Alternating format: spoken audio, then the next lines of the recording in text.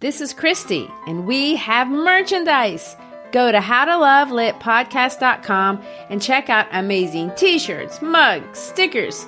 If you love great quotes, we have some of our favorites. If you love silliness, check out our mascot, Brain Man.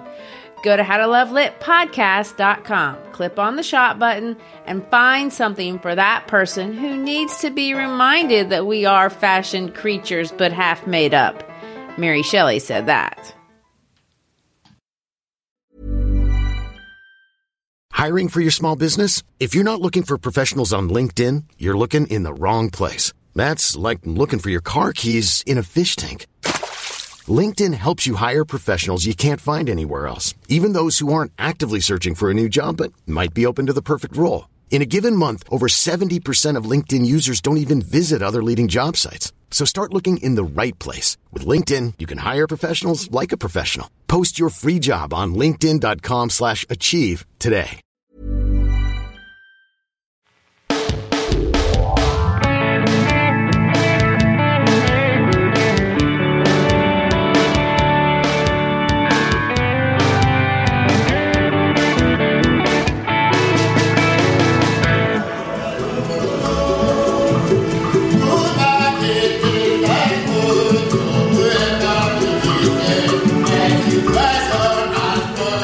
Shriver, and we're here to discuss books that have changed the world and have changed us.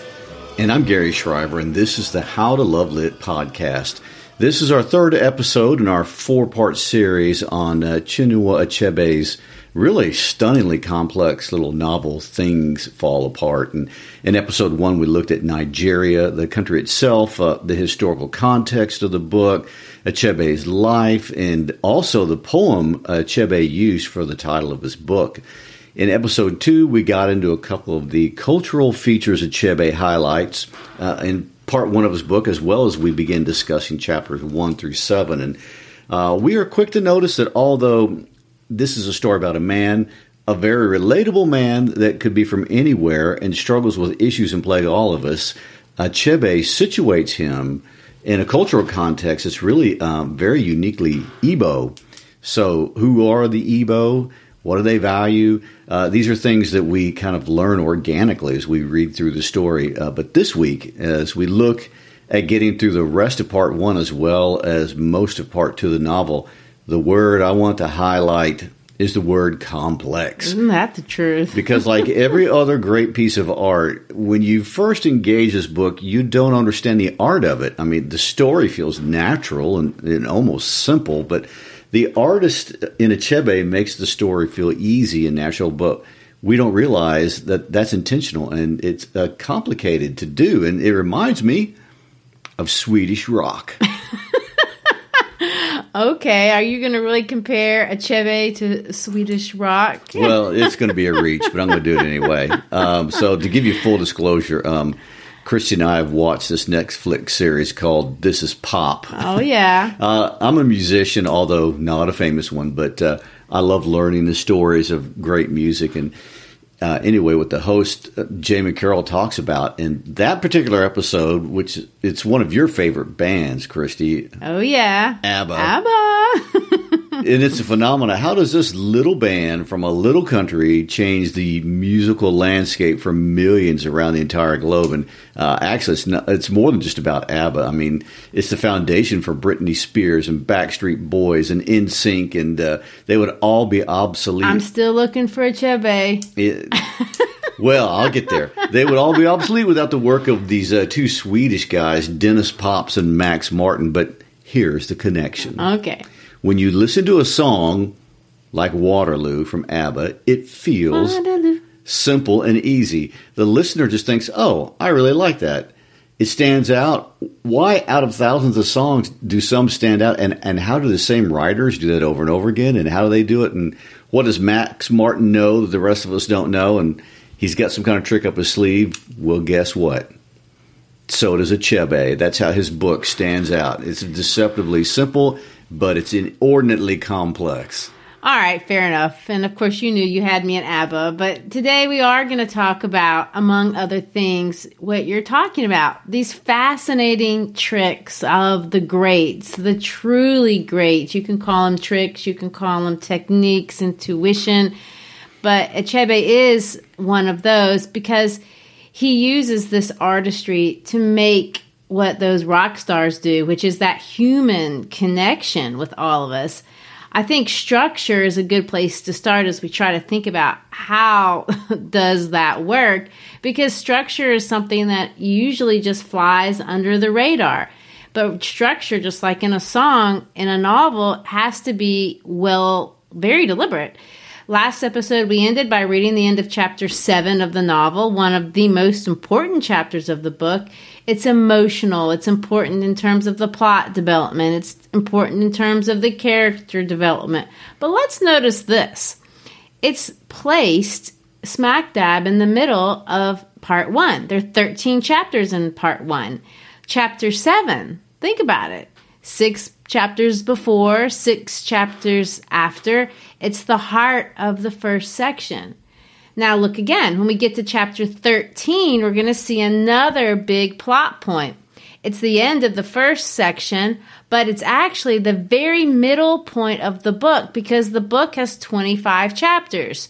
12 before, 12 after, leaving us with just little old chapter 13. And it's the heart of the entire book. Well, what happens in this chapter?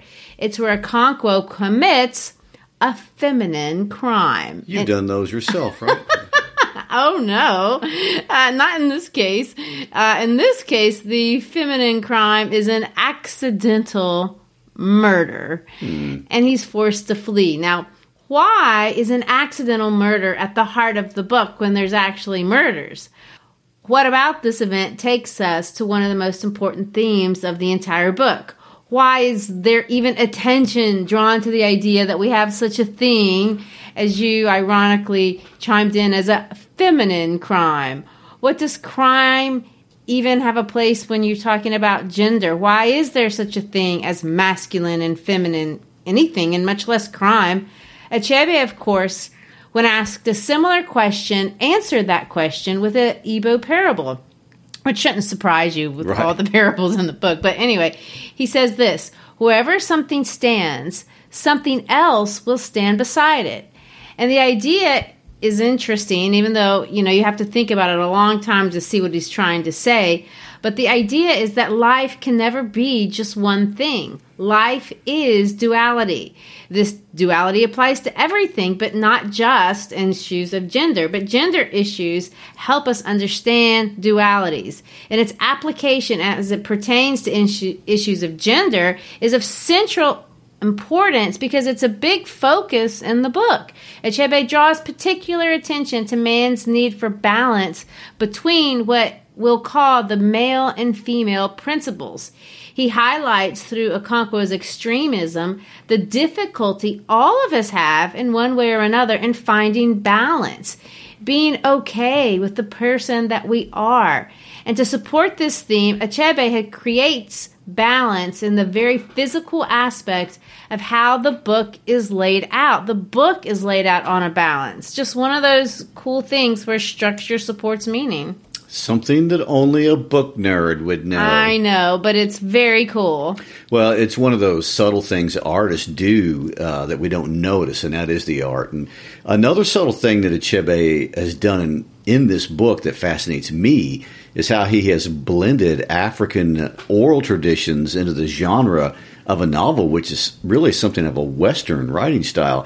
I should add, by the way, of being totally honest, that it is a misconception about Africa to think that African literature is entirely oral. I mean, the truth is Arabic writing of northern Africa is really over 5,000 years old and some of the oldest writing on the planet. But however, oral literature does have an important role in Africa and in Things Fall Apart. And we understand why this matters and how oral traditions enrich and really stabilize a society. Well, I'm glad you did mention other African traditions because I wanted to mention something either, because I may have given the impression in other episodes that Achebe was the first modern African novelist and that there weren't any African novels. before his, and that also isn't true. There are other writers before Achebe that had written, pretty well acclaimed African novels. A famous one is Amos Tutuola's book, The Palm Wine Drunkard. But Achebe's book has stood out over time and has really stood the test of time because of its popularity and the influence that it's had on how the world has come to understand Africa. It focuses on colonial issues, it focuses on native cultural issues, and it also has this ability to humanize and unify our humanity all at the same time. People really can identify with what's going on in the story. So it had a large commercial impact. It had a large cultural impact, more so than maybe any other African novel up to that point. But I did want to make sure that we understood that it isn't actually the first. So having said that, let's move on to some of these cultural, religious, and gender issues. Oh, way to stay away from anything controversial. I know. There. Well, cultural, religion, and sex. Yes. Well, before we get into that, I wanted to make one more comment about structure and how it relates to colonialism that it, to me, is really genius. As you pointed out, one way Achebe blends African oral traditions with Western traditions is by intertwining the myths and the proverbs kind of organically into the text throughout the story. I mean, there are 27 proverbs. And however, what's interesting is that they are not dispersed equally. Most of these are from the first part of the story, and the last chapter has no proverbs at all. So the role of myths and proverbs steadily decreases over the course of the story. I mean, it's a pretty cool and amazing design element. Just as the Ibu gets slowly colonized almost without noticing, the book itself gets colonized. The reader is getting colonized. And the latter parts of the book heavily quote from the Bible, and the myths slowly slip away. Just an interesting observation of technique.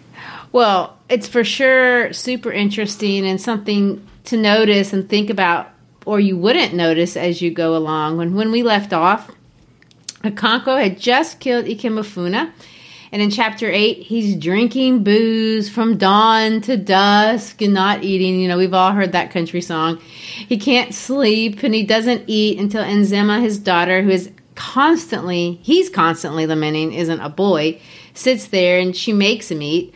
Okonkwo actually chides himself, saying this: "When did you become a shivering old woman, you who are known in all the 9 villages for your valor in war?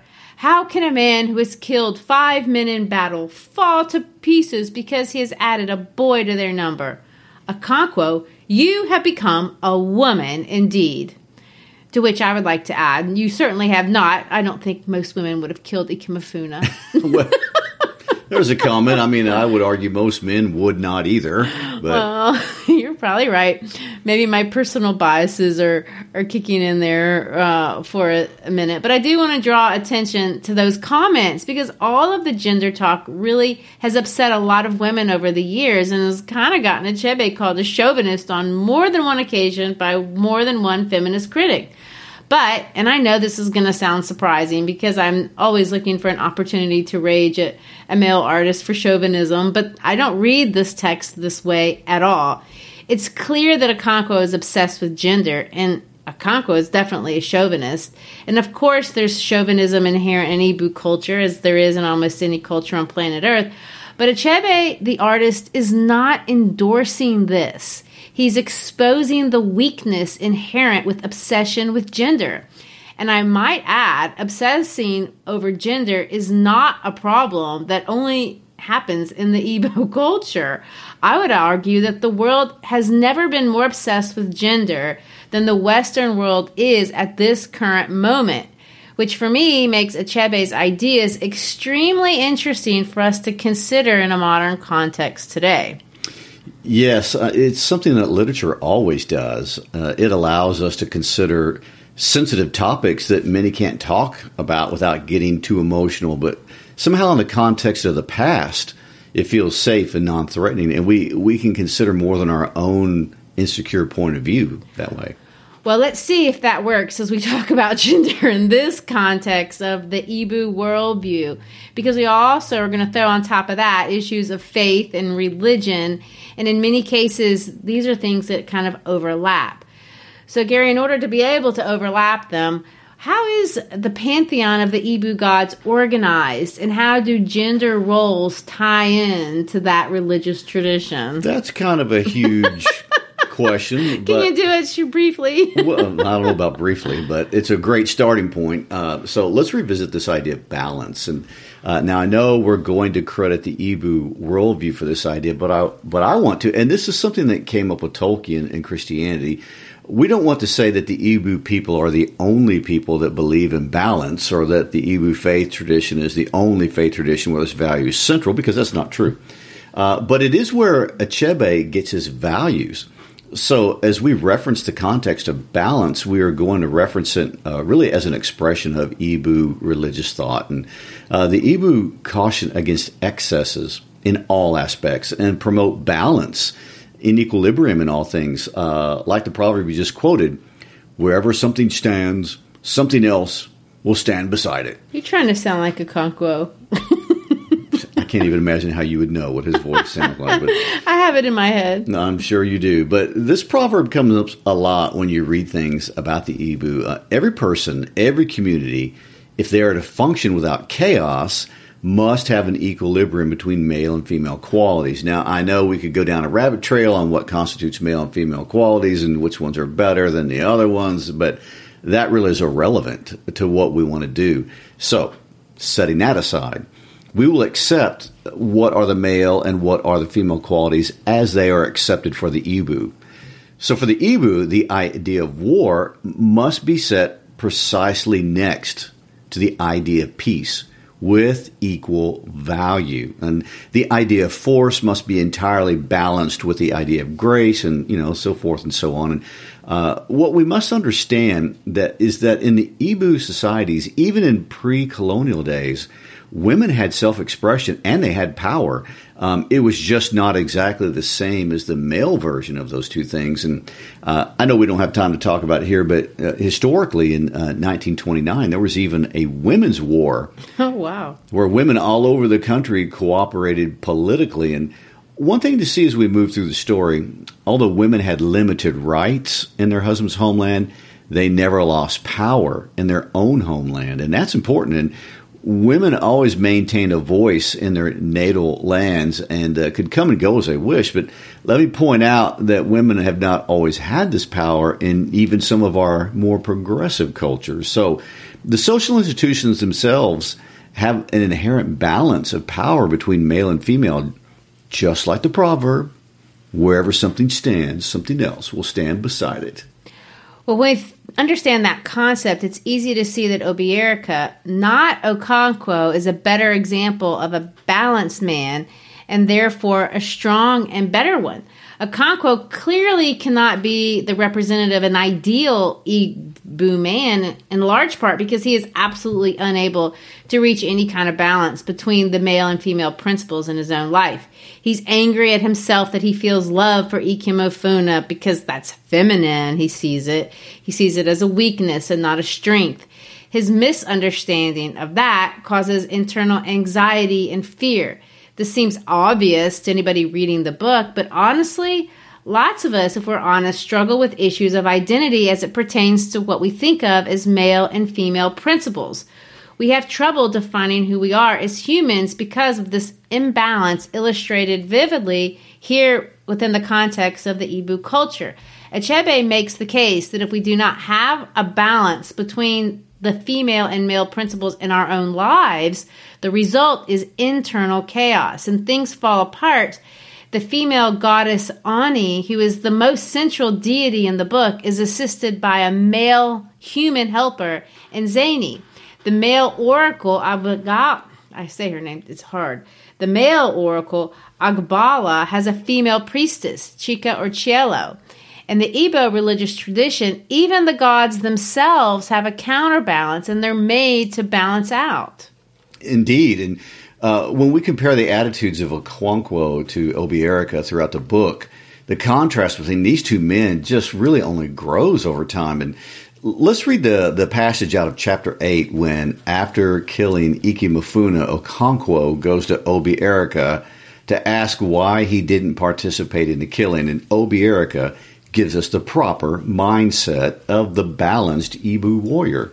Okay, you can read Okonkwo and I'll be Obierica. I cannot understand why you refused to come with us to kill that boy. Because I did not want to. I had something better to do. You sound as if you question the authority and the decision of the oracle who said he should die. I do not. Why should I? But the oracle did not ask me to carry out its decision. But someone had to do it. If we were all afraid of blood, it would not be done. And what do you think the oracle would do then? You know very well, Okonkwo, that I am not afraid of blood, and if anyone tells you that I am, he is a lie. And let me tell you one thing, my friends. If I were you, I would have stayed at home. What you have done will not please the earth. It is the kind of action for which the goddess wipes out whole families. The earth cannot punish me for obeying her messenger. A child's fingers are not scalded by a piece of hot yam, which its mother puts into its palm. That is true, but if the oracle said that my son should be killed, I would neither dispute it nor be the one to do it. They would have gone on arguing had Ofiodu not come in just then. It was clear from his twinkling eyes that he had important news, but it would be impolite to rush him. Obierica offered him a lobe of the kola nut he had broken with Okonkwo. Ofiodu ate slowly and talked about the locusts. When he finished his kola nut, he said, "The thing that happened these days are very strange." Did you catch the detail about the kola nut? Of course.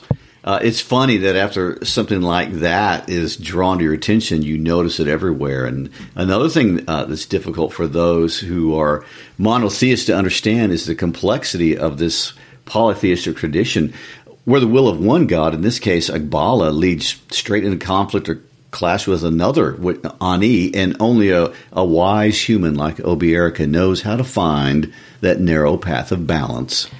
What Okonkwo doesn't understand is having a female characteristic doesn't make you a woman. Everyone is supposed to have both male and female characteristics, and if they don't come to terms with that, they have chaos. It's kind of a controversial statement to make, even now. So many people feel and express a struggle in finding balance with these principles in their own lives, and so much of the cultural wars that can get aggressive, cruel, and chaotic and have over time could benefit from some of the Ibu wisdom embedded in this very ancient cultural society. There is really no doubt about that. And when we use the term the female principle, what we mean is all aspects of female involvement in society. And that includes the physical and visible realm, but also the spiritual or the invisible realm. And in all animistic cultures, not just Ibu culture, there's a lot of crossover between these two worlds. And remember, most people on planet Earth are animists to one degree or another. Now, remind us what you mean when you say animists. An animist is a person that believes there's a spirit world that engages the physical world. And most people embrace this to some degree, and even in the most secular societies on Earth, we see elements of animism, like the evil eye is a good example, but there are other more secularized expressions of this. I mean, participating in seances or reading horoscopes, and anything that reaches out to spirits in any way falls into the category of what we would call animism. And Achebe illustrates in his book what that looks like specifically to the Ibu culture. And animism isn't a certain set of beliefs. It looks different in every religion or culture. It just means that you believe in the spirit world at some level. So in the Ibu tradition, the physical world must have balance, and it must balance itself out between the male and female principles, but also the spiritual world must as well. And we see it in the kola nuts. Back to the kola nut. Always about the kola nut. So just like the two halves of the kola nut are still one kola nut, both halves of the female and male principles connect to create completion. And when you upset the moral code designed by the gods and goddesses of all of society is now at risk. And The creator god, as we see at the end of the book, is Chukwu. But Chukwu is neither male nor female. It's the lesser gods who are gendered and are under the titles him and her. And under these gods are the ancestors who have died, and these ancestors are close at hand. And we see in this section of the book that they are called on from time to time to weigh in on community life. And the priests and the priestesses are the ones who can go back and forth between these two worlds. And we have also seen, and this may be a good place to point this out, that in Igbo religion, each individual has their own god or spark of divinity, which is called a chi. There's dialogue between the spirit world and the physical world at every level, all the way down to the chi in Igbo world. Well, I'm glad you brought up chi, because that word comes up all the time, and something that doesn't seem to have a real cultural equivalent for us. Yes, and even anthropologists have had a hard time agreeing on a definition when discussing it. I mean, one reason it's hard for us to understand is that it too is discussed in Igbo culture as being part of a duality, and Achebe simplifies it for us as well, as anyone can, honestly. And it's one of those things you have to accept and not try to totally dissect. If I were going to suggest maybe a remote Christian comparison, I would say maybe the idea of the Holy Spirit and the Trinity, something's difficult to wrap up a concrete definition around, but it's something you have to accept as part of ascribing really to a Christian worldview. Well, leaving the spirit world for a moment, let's get back to the physical representations of gender that we can get our minds around in the Igbo culture. There is something about these roles that are obvious and visible. So let's look at the construction of the Igbo compound. Let's look at Okonkwo's compound. Instead of a giant house like you would have in Memphis, Okonkwo has a hut that's built in the middle, and that's where he lives, but basically by himself, his obi. He clearly is in charge. He's in the middle. Each of his wives, though, has her own home, in essence. And they live there with their children, and they run their home however they want. And they do a lot of things. They cultivate crops. They raise their children. They really do whatever they want. Every night they bring dinner to Okonkwo, but basically the administration of their world is on their terms. They even cover for each other, as we saw Okonkwo's first wife doing at one point. We can see that they're intricately involved, like these women are, in matters of business and economy. They go to market. They negotiate trades. We can see that they're also the ones who instill values in the next generation. They're responsible for the history. They're nurturers. They hold the power of the purse. And we all know that that's the real power. That is in all cultures. And so two things you pointed out. Women are highly organized in this community, and they have some economic freedom. That is not just in Okonkwo's case. Women in Igbo society are overwhelmingly organized in this way, and even to this day, but especially during the polygamy days. And we cannot underestimate the power in this. I know it feels like men are in charge because Okonkwo is sitting in the middle of that hut. The 9 justices are all male and seem to be running the show. But what Okonkwo finds out when he goes back to his mother's homeland is that is really a misguided perspective, and one that is partly responsible for his own demise. And Okonkwo doesn't understand the balance of male and female roles in the community, and he understands one to be superior to the other in terms of community and his own life as well. And so in much of the middle section, the book deals with addressing over and over again these issues of gender and the gender principles and how they're connected and how they have to be intertwined. Event after event centers around gender. We're going to see marriage negotiations. In Chapter 9, we see the events surrounding the birth of Enzima. And in Chapter 10, we see the entire community coming together to address the issue of a man beating his wife. All of these issues directly discuss gender. Well, interestingly, that court ceremony scene in particular is something that culturally, if you just read it from a Western standpoint, may seem strange and really almost kind of otherworldly. It seems these masked individuals are arbitrarily creating justice from spirits, but in actuality, if we look at what is actually happening in the passage, there's a lot that is very similar to Western justice and really a universally accepted way to think of justice. If you're looking for a system that can be accepted as fair and balanced, this is it. What do you mean by that? Well, in this court scene, if we want to call it that, the entire village is called together to give a public airing of the dispute. And this airing of the dispute will be judged by a group of people that are called the Igwugwu. Now, what are the Igwugwu?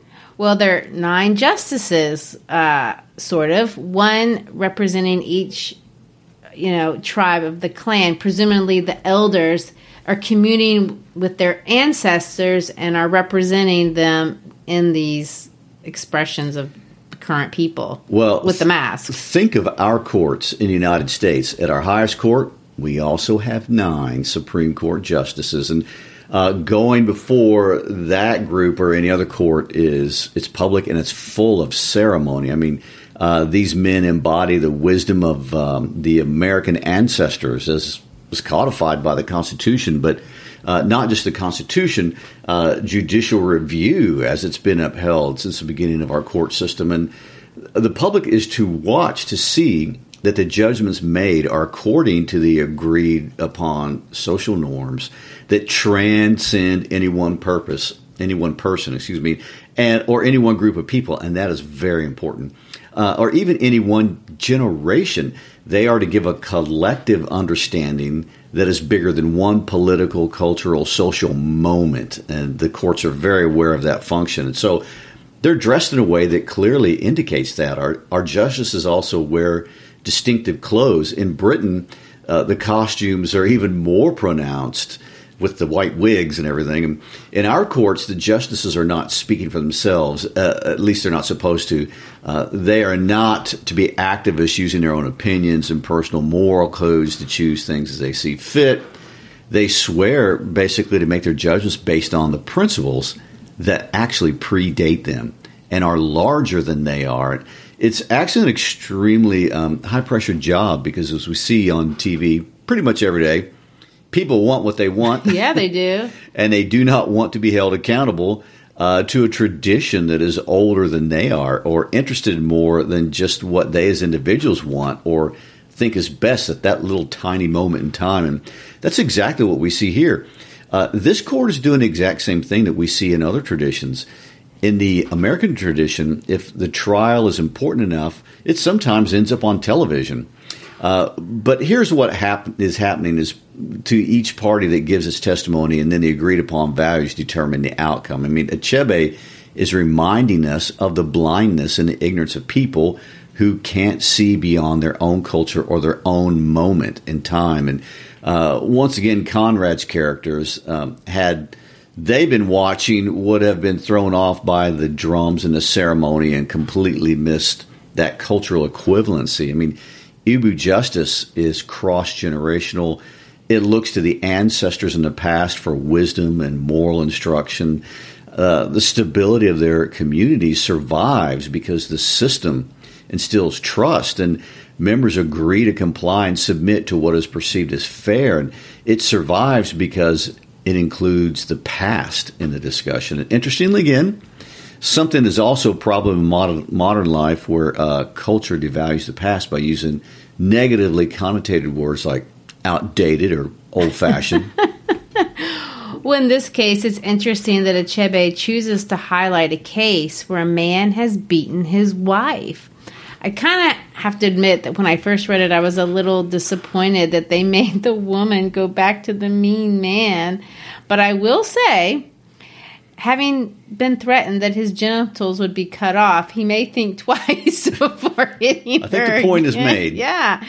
And it isn't clear to me, though, if she has to go back or she's being given an opportunity to reconcile in light of this new threat and this new commitment to do better in the future, and maybe her life will be better in the long run if that happens. I do also want to point out an interesting detail now that we're just simply talking gender politics of power and religion. In the very next chapter, Chelo shows up possessed by the spirit of Agbala and takes away Nzema, Okonkwo's second wife's only daughter. And in a feat of super strength, she just hauls this girl off.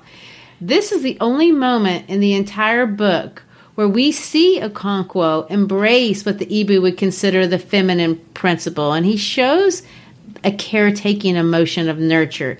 He stays out all night and watches over his daughter. He shows compassion and affection towards his second wife. And he actually follows her lead.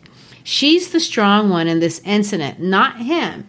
And he readily acknowledges his support for her. Ironically, this is the closest place that he'll ever be to the gods at any point in the story.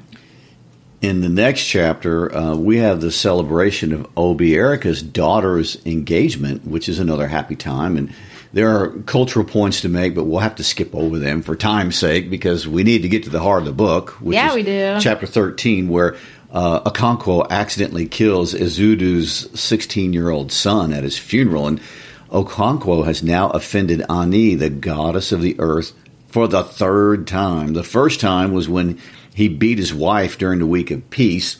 The second time was when he kills Ikemefuna, but this time he kills a clansman, and even though it is accidental, which is considered a feminine crime, there is swift and immediate punishment.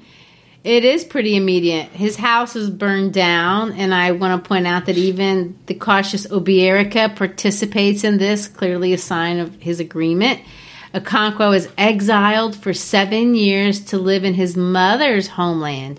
Uchendu, his mother's youngest brother, explains the thinking around this to us a little bit later in the story. It's actually a really often quote passage.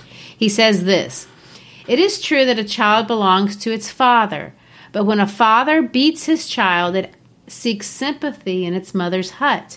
A man belongs to his fatherland when things are good and life is sweet.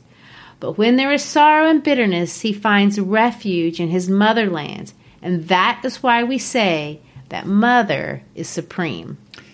Well, I know we need to move on from issues of gender, but I do want to add stay here a long time. one more thing. When we get to the end of the book and Okonkwo commits his last crime, I won't spoil that in case you don't know what that happens to be, but I will say that his crime will again be a crime against the goddess Ani, the feminine principle at work again.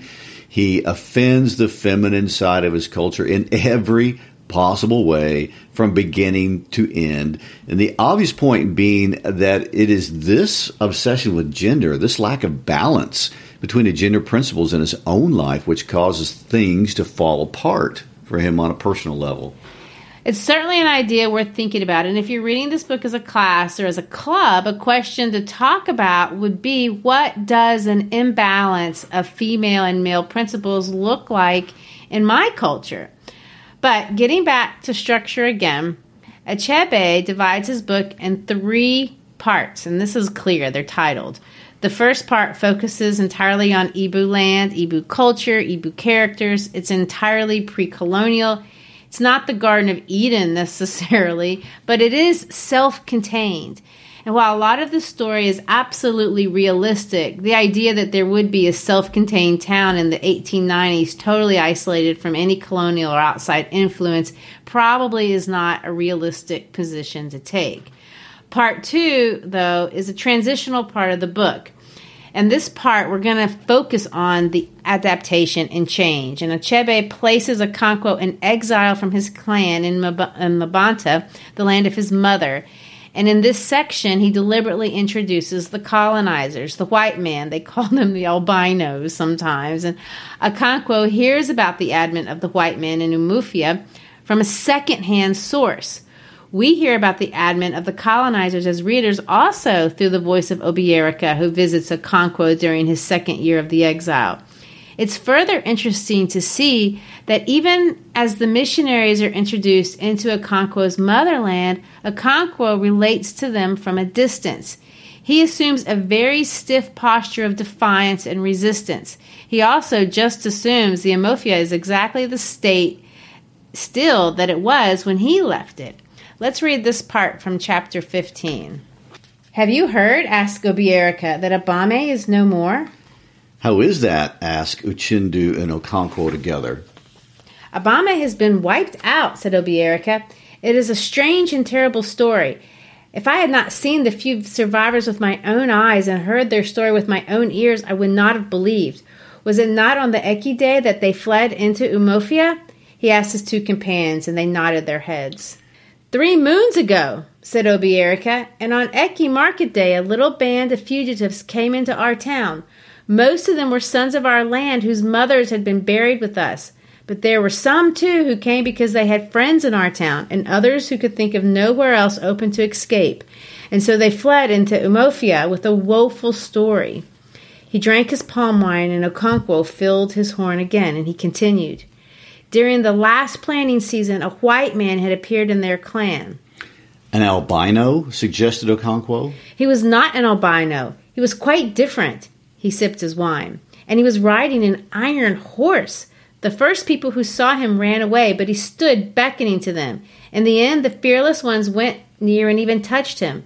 The elders consulted their oracle, and it told them that the strange man would break their clan and spread destruction among them.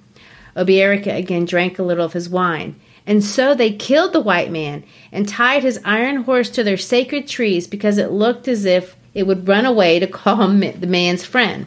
I forgot to tell you another thing which the oracle said. It was that the other men, white men, were on their way. We see a white man, presumably a missionary, but we don't know that, traveling on an iron horse, which we'll later understand to be a bicycle, attempting to engage a local group. When the clan decides to kill him on the advice of their oracle, they provoke a revenge attack from the colonial government that they pretty much don't even realize is going on because it's part of a larger world that now geographically overlaps their self-contained one.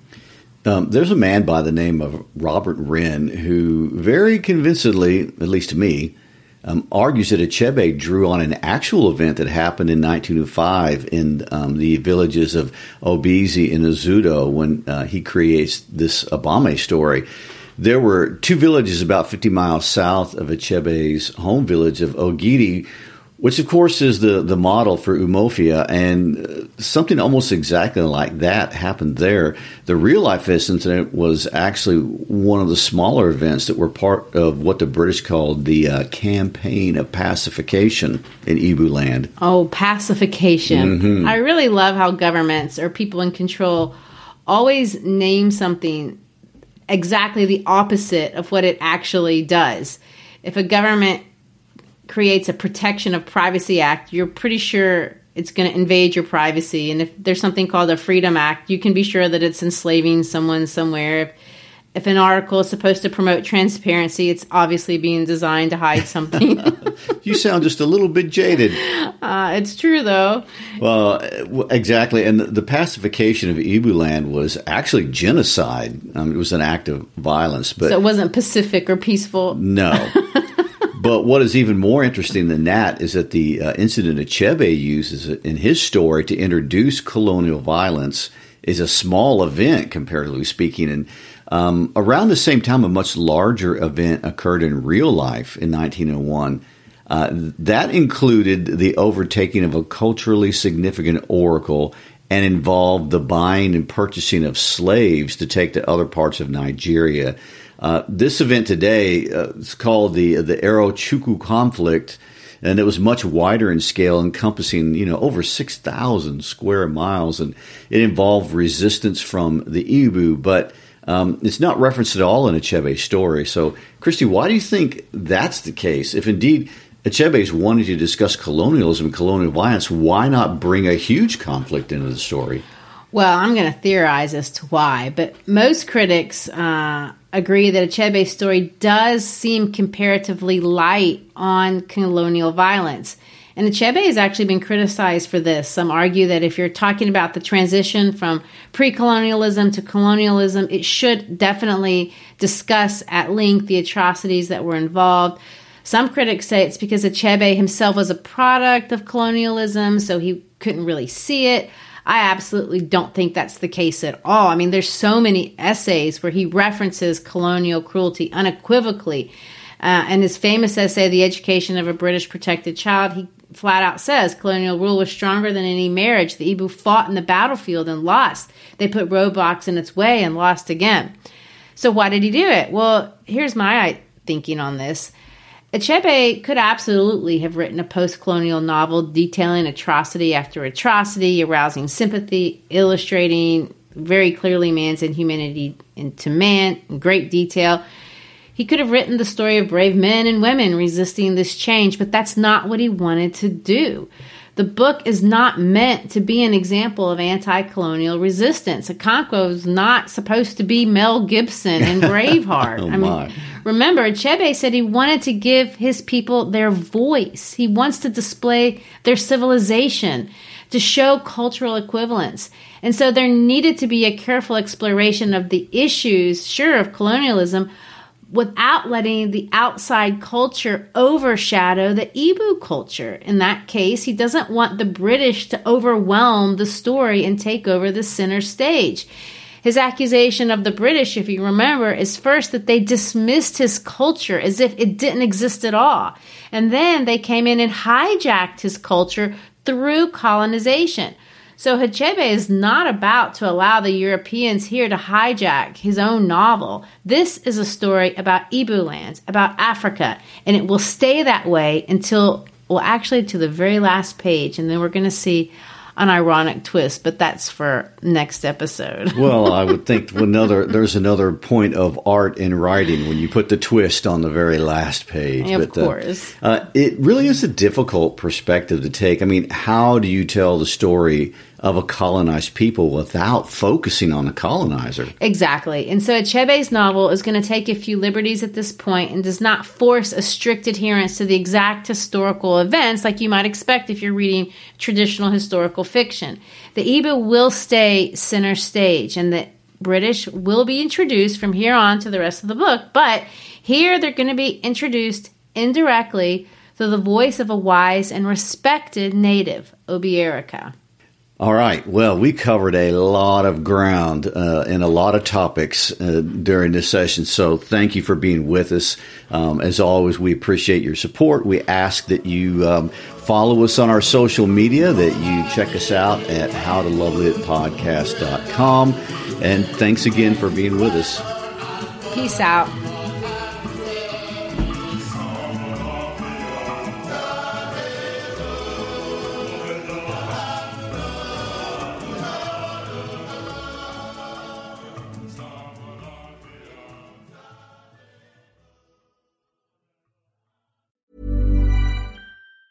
Planning for your next trip? Elevate your travel style with Quince. Quince has all the jet-setting essentials you'll want for your next getaway, like European linen, premium luggage options, buttery soft Italian leather bags, and so much more. And it's all priced at 50 to 80% less than similar brands. Plus, Quince only works with factories that use safe and ethical manufacturing practices. Pack your bags with high-quality essentials you'll be wearing for vacations to come with Quince. Go to quince.com/trip for free shipping and 365-day returns.